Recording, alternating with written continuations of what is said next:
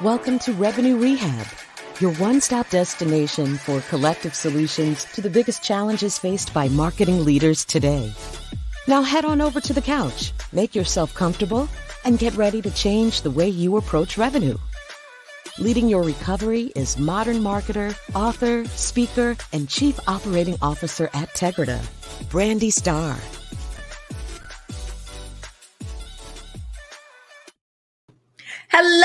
Hello, and welcome to another episode of Revenue Rehab.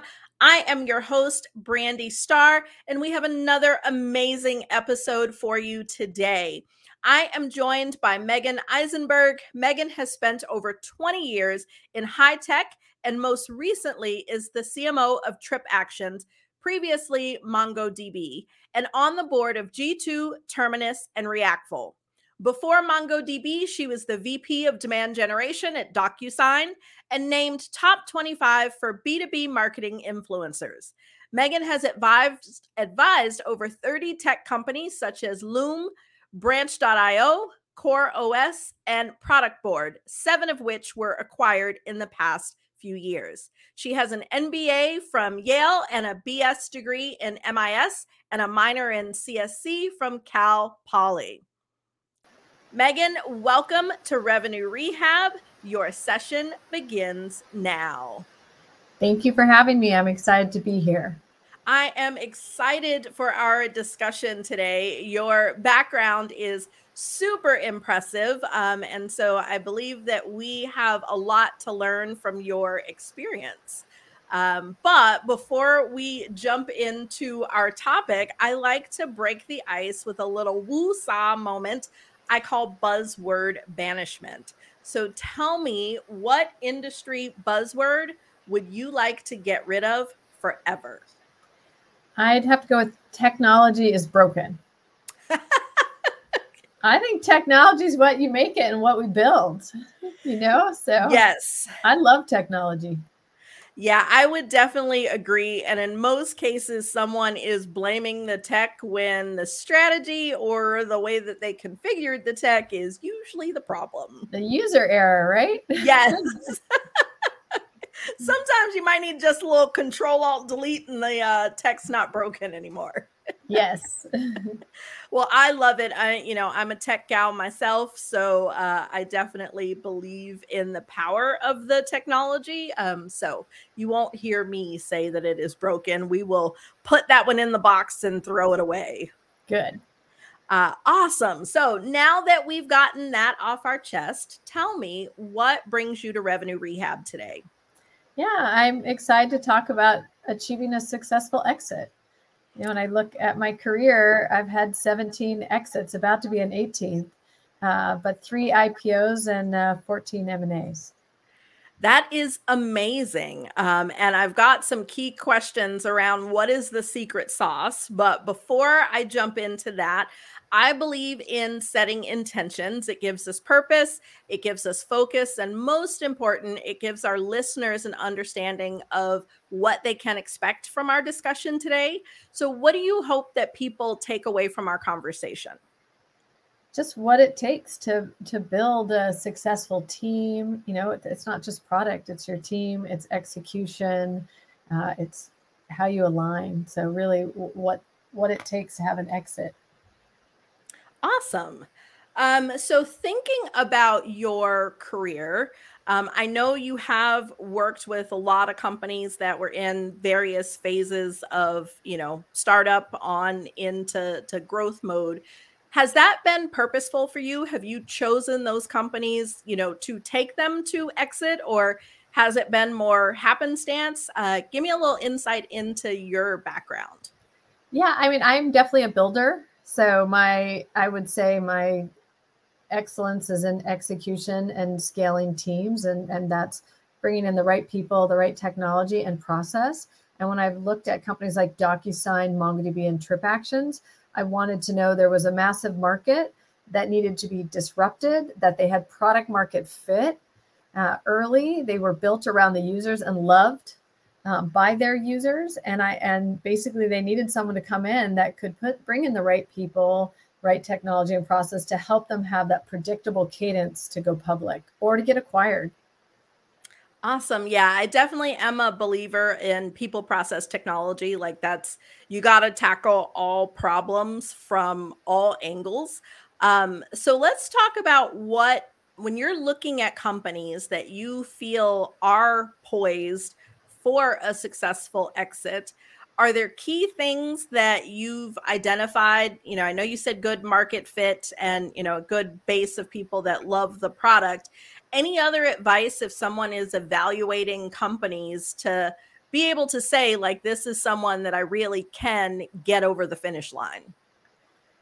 Sure. I mean, I think you're looking at the competitive landscape. You're looking at the market. The investors matter a ton.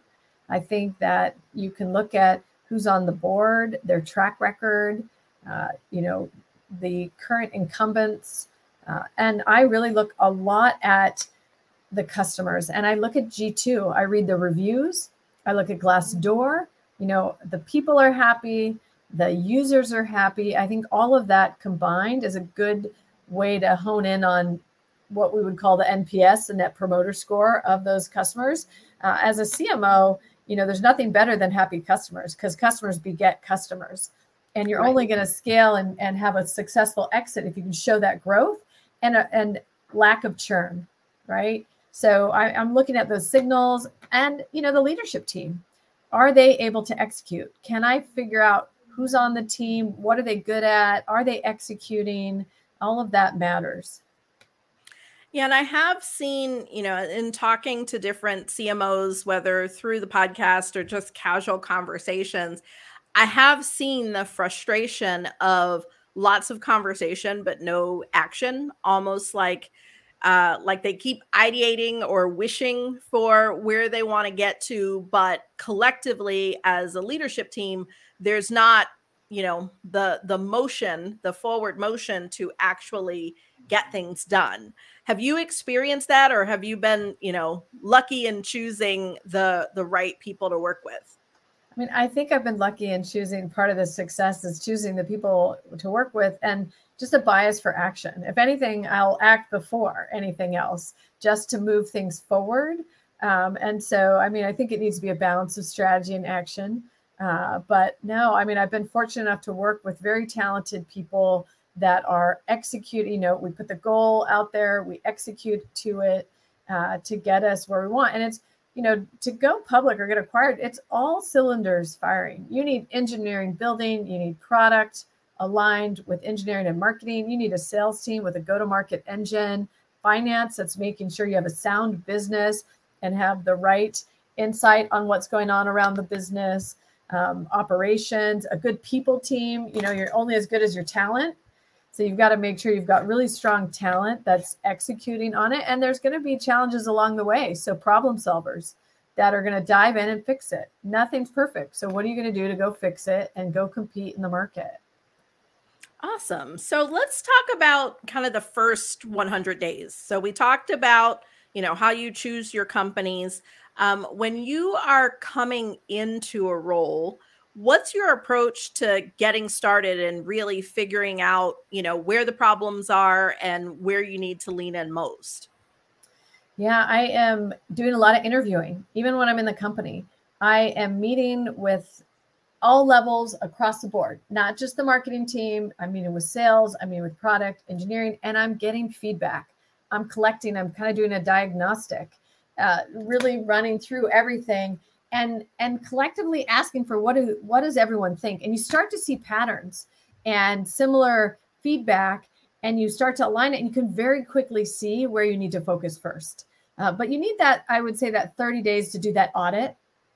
And it's critical because those relationships that you build in the 30 days are going to make you successful or not in the next 2, 3, 4 years, because they're also going to look to you. You ask them what needs to be solved.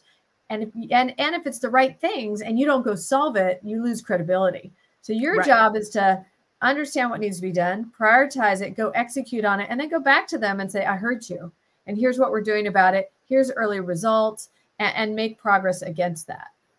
Yeah, I think that feedback loop is important to make sure that you're coming back, because that does happen where, you get asked for all this feedback, you put your input, and then it's kind of crickets. You don't know if anyone listened, if there's anything happening. So I love that in really focusing there. The other thing that you hit on that I think is also key, and if you look at, any of the industry articles about, how to do what you've done 17 times over, they talk about the alignment, especially in the C-suite, in what those goals are so that everybody is hitting on all cylinders. Where do you think, if that's not happening, where do you think that CMOs can lean in to support making that happen? I mean, you have to make the relationships. You need to spend time with the other execs. They're your first team. And when your team sees you so well aligned, it aligns everyone below. So it just matters. You need to build the relationships with the CRO. You need to build them with the CPO and the head of engineering and finance, of course. You need to be able to prove your return on investment and that you're a good steward of the company's funds. And when you align, and you may disagree, but then go have that healthy conflict and figure it out. But you are the one team that's going to go execute. And I'm telling you, will go much faster and it'll be a lot more fun if you build those relationships. I think that's one thing we've done a great job at TripActions is the alignment across the executive team, spending time, getting to know each other, aligning on what we need to do, and then going and executing and supporting each other in that execution. Okay. And then we talked a bit about technology that we know is not broken. In thinking about the marketing technology and the tech stack to support, that revenue engine, what are your priorities and what do you look for? Like, what are your key things in building the tech stack? I mean, I'm a huge advocate for the MarTech stack. I would say maybe I had 20 MarTech at DocuSign. I had 30 at MongoDB, and we have 46 at TripActions. And so, you don't need technology just for technology's sake, but there are a bunch of things you can do across the business, optimizing your website, analyzing and improving understanding what's going on in the business. How do you tweak it? How do you shift funds to what's working and stop where it's not working? So there's a lot of great software out there that you integrate, a third of it into your website, a third of it into Salesforce. And their collaboration tools, their design tools. There's just a lot that we do in marketing, and we can take advantage of technology to innovate, to understand what the data is telling us, and to act on it quickly. And that's a competitive advantage. Yeah, being able to, actually glean insights and pivot is something that a lot of companies aren't really able to do successfully. Things take a whole lot longer, changes in the market, they recognize them and their revenue engine kind of turns like a cruise ship. Like, we're going to get there eventually, but by the time you get something in market, it's like things have all changed again.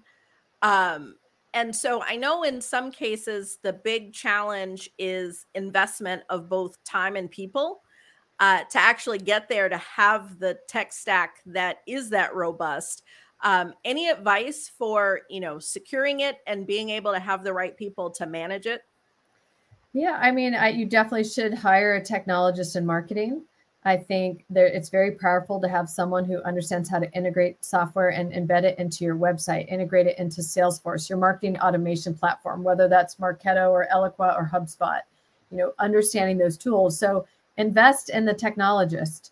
That's why I've always been able to move fast. I've been able to hire deeply technical people that are focused on marketing. I don't think it works if you're borrowing engineering resources. It's never going to be the top priority. It needs to sit within marketing, someone that understands that can help integrate. You have to have a champion in your team. You can't have 46 technologies. Nobody will use them. They need to be owned by someone. You need to evaluate if they're effective or not. You need to sunset the ones that aren't driving return for you. You need to monitor them. And so it is, there's a bit of maintenance with that. But if they're giving you a return and the power and it's giving you advantage in the market, then they're definitely worth it. Okay. Yeah, and I agree wholeheartedly. I think that consistent evaluation is this tech aligned to what we actually need it to do and what the current business strategy is really important. And you're definitely preaching to the choir when it comes to making sure that you've got a technologist within marketing, because I do see those borrowed resources from engineering or from IT, and the struggle really is like, how do we get things prioritized? So shifting and talking about the people a bit, you talked about the importance of having a good team, who can execute. When you're coming in and inheriting a team, how do you approach figuring out how to best work with the resources you have and where you have gaps there? Yeah, I mean, it's the same thing. You're understanding their role, their current role, what they want to do in the future, what the business needs are, and what you need to grow into. When I joined Trip Actions, I had 10 people on the team and I had 24 open headcount. So in about 6 weeks, I hired 20 people. I hired leaders of functions. I hired people under the leaders of functions. So when they started, they would have a team. We were growing very fast. And I needed product marketers. I needed demand gen and growth. I needed, our website was outsourced. We didn't have the technology we needed. So I hired, web developers and front end and full stack and UX and designers. We were going to Europe. And so you look at the needs of the business. We need to hire marketers in Europe. We need to hire a marketer in Asia. That was sort of what I was looking at. And then you're it's just like players on a team. You've got 10 that you have. What's the best position for them? And making sure that, you're taking care of what they need and the needs of the business and aligning that. Awesome. So we've talked about all the good things. I'm going to shift and talk about the challenges a little bit. I know that, being like working with PE firms or VC firms or the different boards, sometimes there can be conflicting priorities or, a little bit of friction in terms of the way that they work. How have you managed any of that and those dynamics between the business and, essentially the pocketbook? I've been fortunate enough to work for really good CEOs that manage that, right? The CEOs are setting the direction, the agenda, the goals. We align on budget at the beginning of the year. And as long as you work within the budget and you're giving the return, it's not going to the board. It's really a partnership between you and the CEO and the CFO and aligning to those priorities. So I've just been fortunate that the boards have been very supportive of the CEOs and the CEOs have been great at running the business. Okay. And when you get to the point of being, preparing for or being close to M&A or IPO, what sort of challenges have you run into or things do you need to be conscious of, talking to the CMO who may be going through this for the first time and they're trying to drive their first organization to IPO or acquisition? Like, what are some of the watch outs that you can offer? I mean, I think, definitely you spend a lot of time with legal and understanding all the rules of the quiet period and not hyping the market. So educating yourself on what that means, understanding as long as it's, what you've done prior, you're not doing something new to hype the market. So having clear direction and educating your team. I think it is one of the most amazing marketing moments for a company if done right. So you're lining that up. You're going to get a ton of coverage. You're validated. You get a lot more customers that say, wow, they see you on the market. So there's a lot of great things that come out of listing and going public. So making the most of that, because you go into a quiet period and then you get you have your road show. So of course, as the CMO, you're working on that video and the story, but then you have this amazing wedding on the day of, where you all day long, you can talk to press and you set up those 15-minute, can you get 25 pieces of coverage? You align your execs across the different pubs that are out there. You do TV. It's an exciting moment for your employees to align and have them part of it. And then you got to make those numbers, right? It's not the end. That's just the beginning of most companies. A majority of their wealth comes after they go public. And so, it's continuing to scale to the numbers you need quarter over quarter and being consistent with what you've said you would do for the market or beating it a little bit. So it's a very exciting time. It's a lot of work. You're writing the S1 and you're getting customers bought in and they're doing videos, but it's so worth it. I would say it's one of the most exciting times at a company. I like the analogy of comparing it to a wedding because that is kind of how it is. It's like there's all the work and all the logistics and details and all of the things. And then you have that, really beautiful moment that, you really don't ever forget. Yes. I know sometimes when it comes to being acquired or merging with another company, sometimes that's not quite as easy because you're trying to put two entities together. You've got counterparts on both sides. Any thoughts or challenges that you'd give someone who is going through their first merger or acquisition? Yeah, I mean, I've been acquired a lot and I've acquired a lot. So I've seen it, ArcSight got bought by HP. We bought 3 companies at TripActions in really the last year and a half, and they were really headquartered all in Europe to enter the German market with Comtravo, the Sweden market with Resia, Rita Mackay, a very high-end bespoke brand out of the UK and really worldwide. And what I would say is, there's a lot of due diligence. There's a lot of understanding of the talent. There's a lot of thought that goes into how the companies are going to come together, the timing of that. Are you keeping a brand and they're running separately? Are you merging them together? Will you inherit marketers from the new company?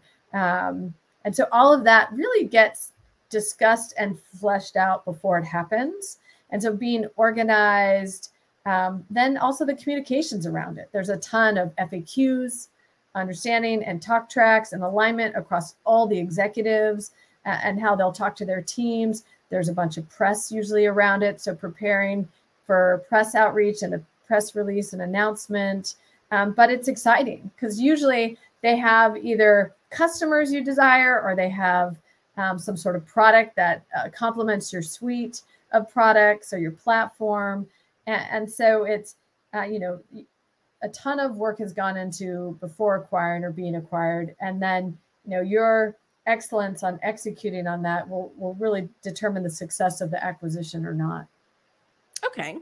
And so my last key question is any advice on how the CMO can be a more effective partner or play a more significant role in moving their organization to IPO or merger and acquisition? Know your story, right? I mean, it's a huge branding moment. So making sure that you're aligned on your story, what you're bringing to the market, the potential of the company and what's coming. It's an awesome time to be able to, as you're building out teams and recruiting. So, I mean, I think the number one thing is knowing the story and making sure everyone at your company is aligned around that story. Okay, awesome. Well, talking about the challenges is just the first step. And so I like to make sure that we always give our audience some clear action items. So for anyone that is listening, can you give us our one thing? What is our one action that you would like our listeners to take? Build your network. If you have not been out and about in the last couple of years, you need to get out there. You need to go to conferences. You need to network with peers. You need to invite people to lunch, to dinner, build that network. That is a huge part of my success is the people I've met along the way, whether I go and work for them again, or they come and work for me, whether I go to them with challenges and seeking ideas, whether I advise them in the future. Like all of that stems from your network. So one, give more than you get and go out and build it and meet people.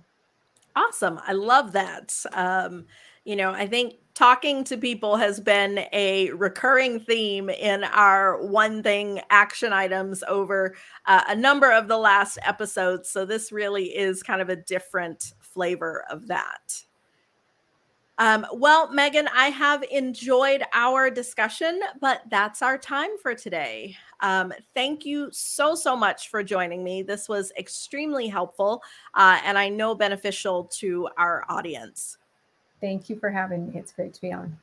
Awesome. And thank you everyone for joining us today. I hope that you have enjoyed my discussion with Megan. I can't believe we're at the end already. See you next time. You've been listening to Revenue Rehab with your host, Brandy Starr. Your session is now over, but the learning has just begun. Join our mailing list and catch up on all our shows at revenuerehab.live. We're also on Twitter and Instagram at Revenue Rehab. This concludes this week's session. We'll see you next week.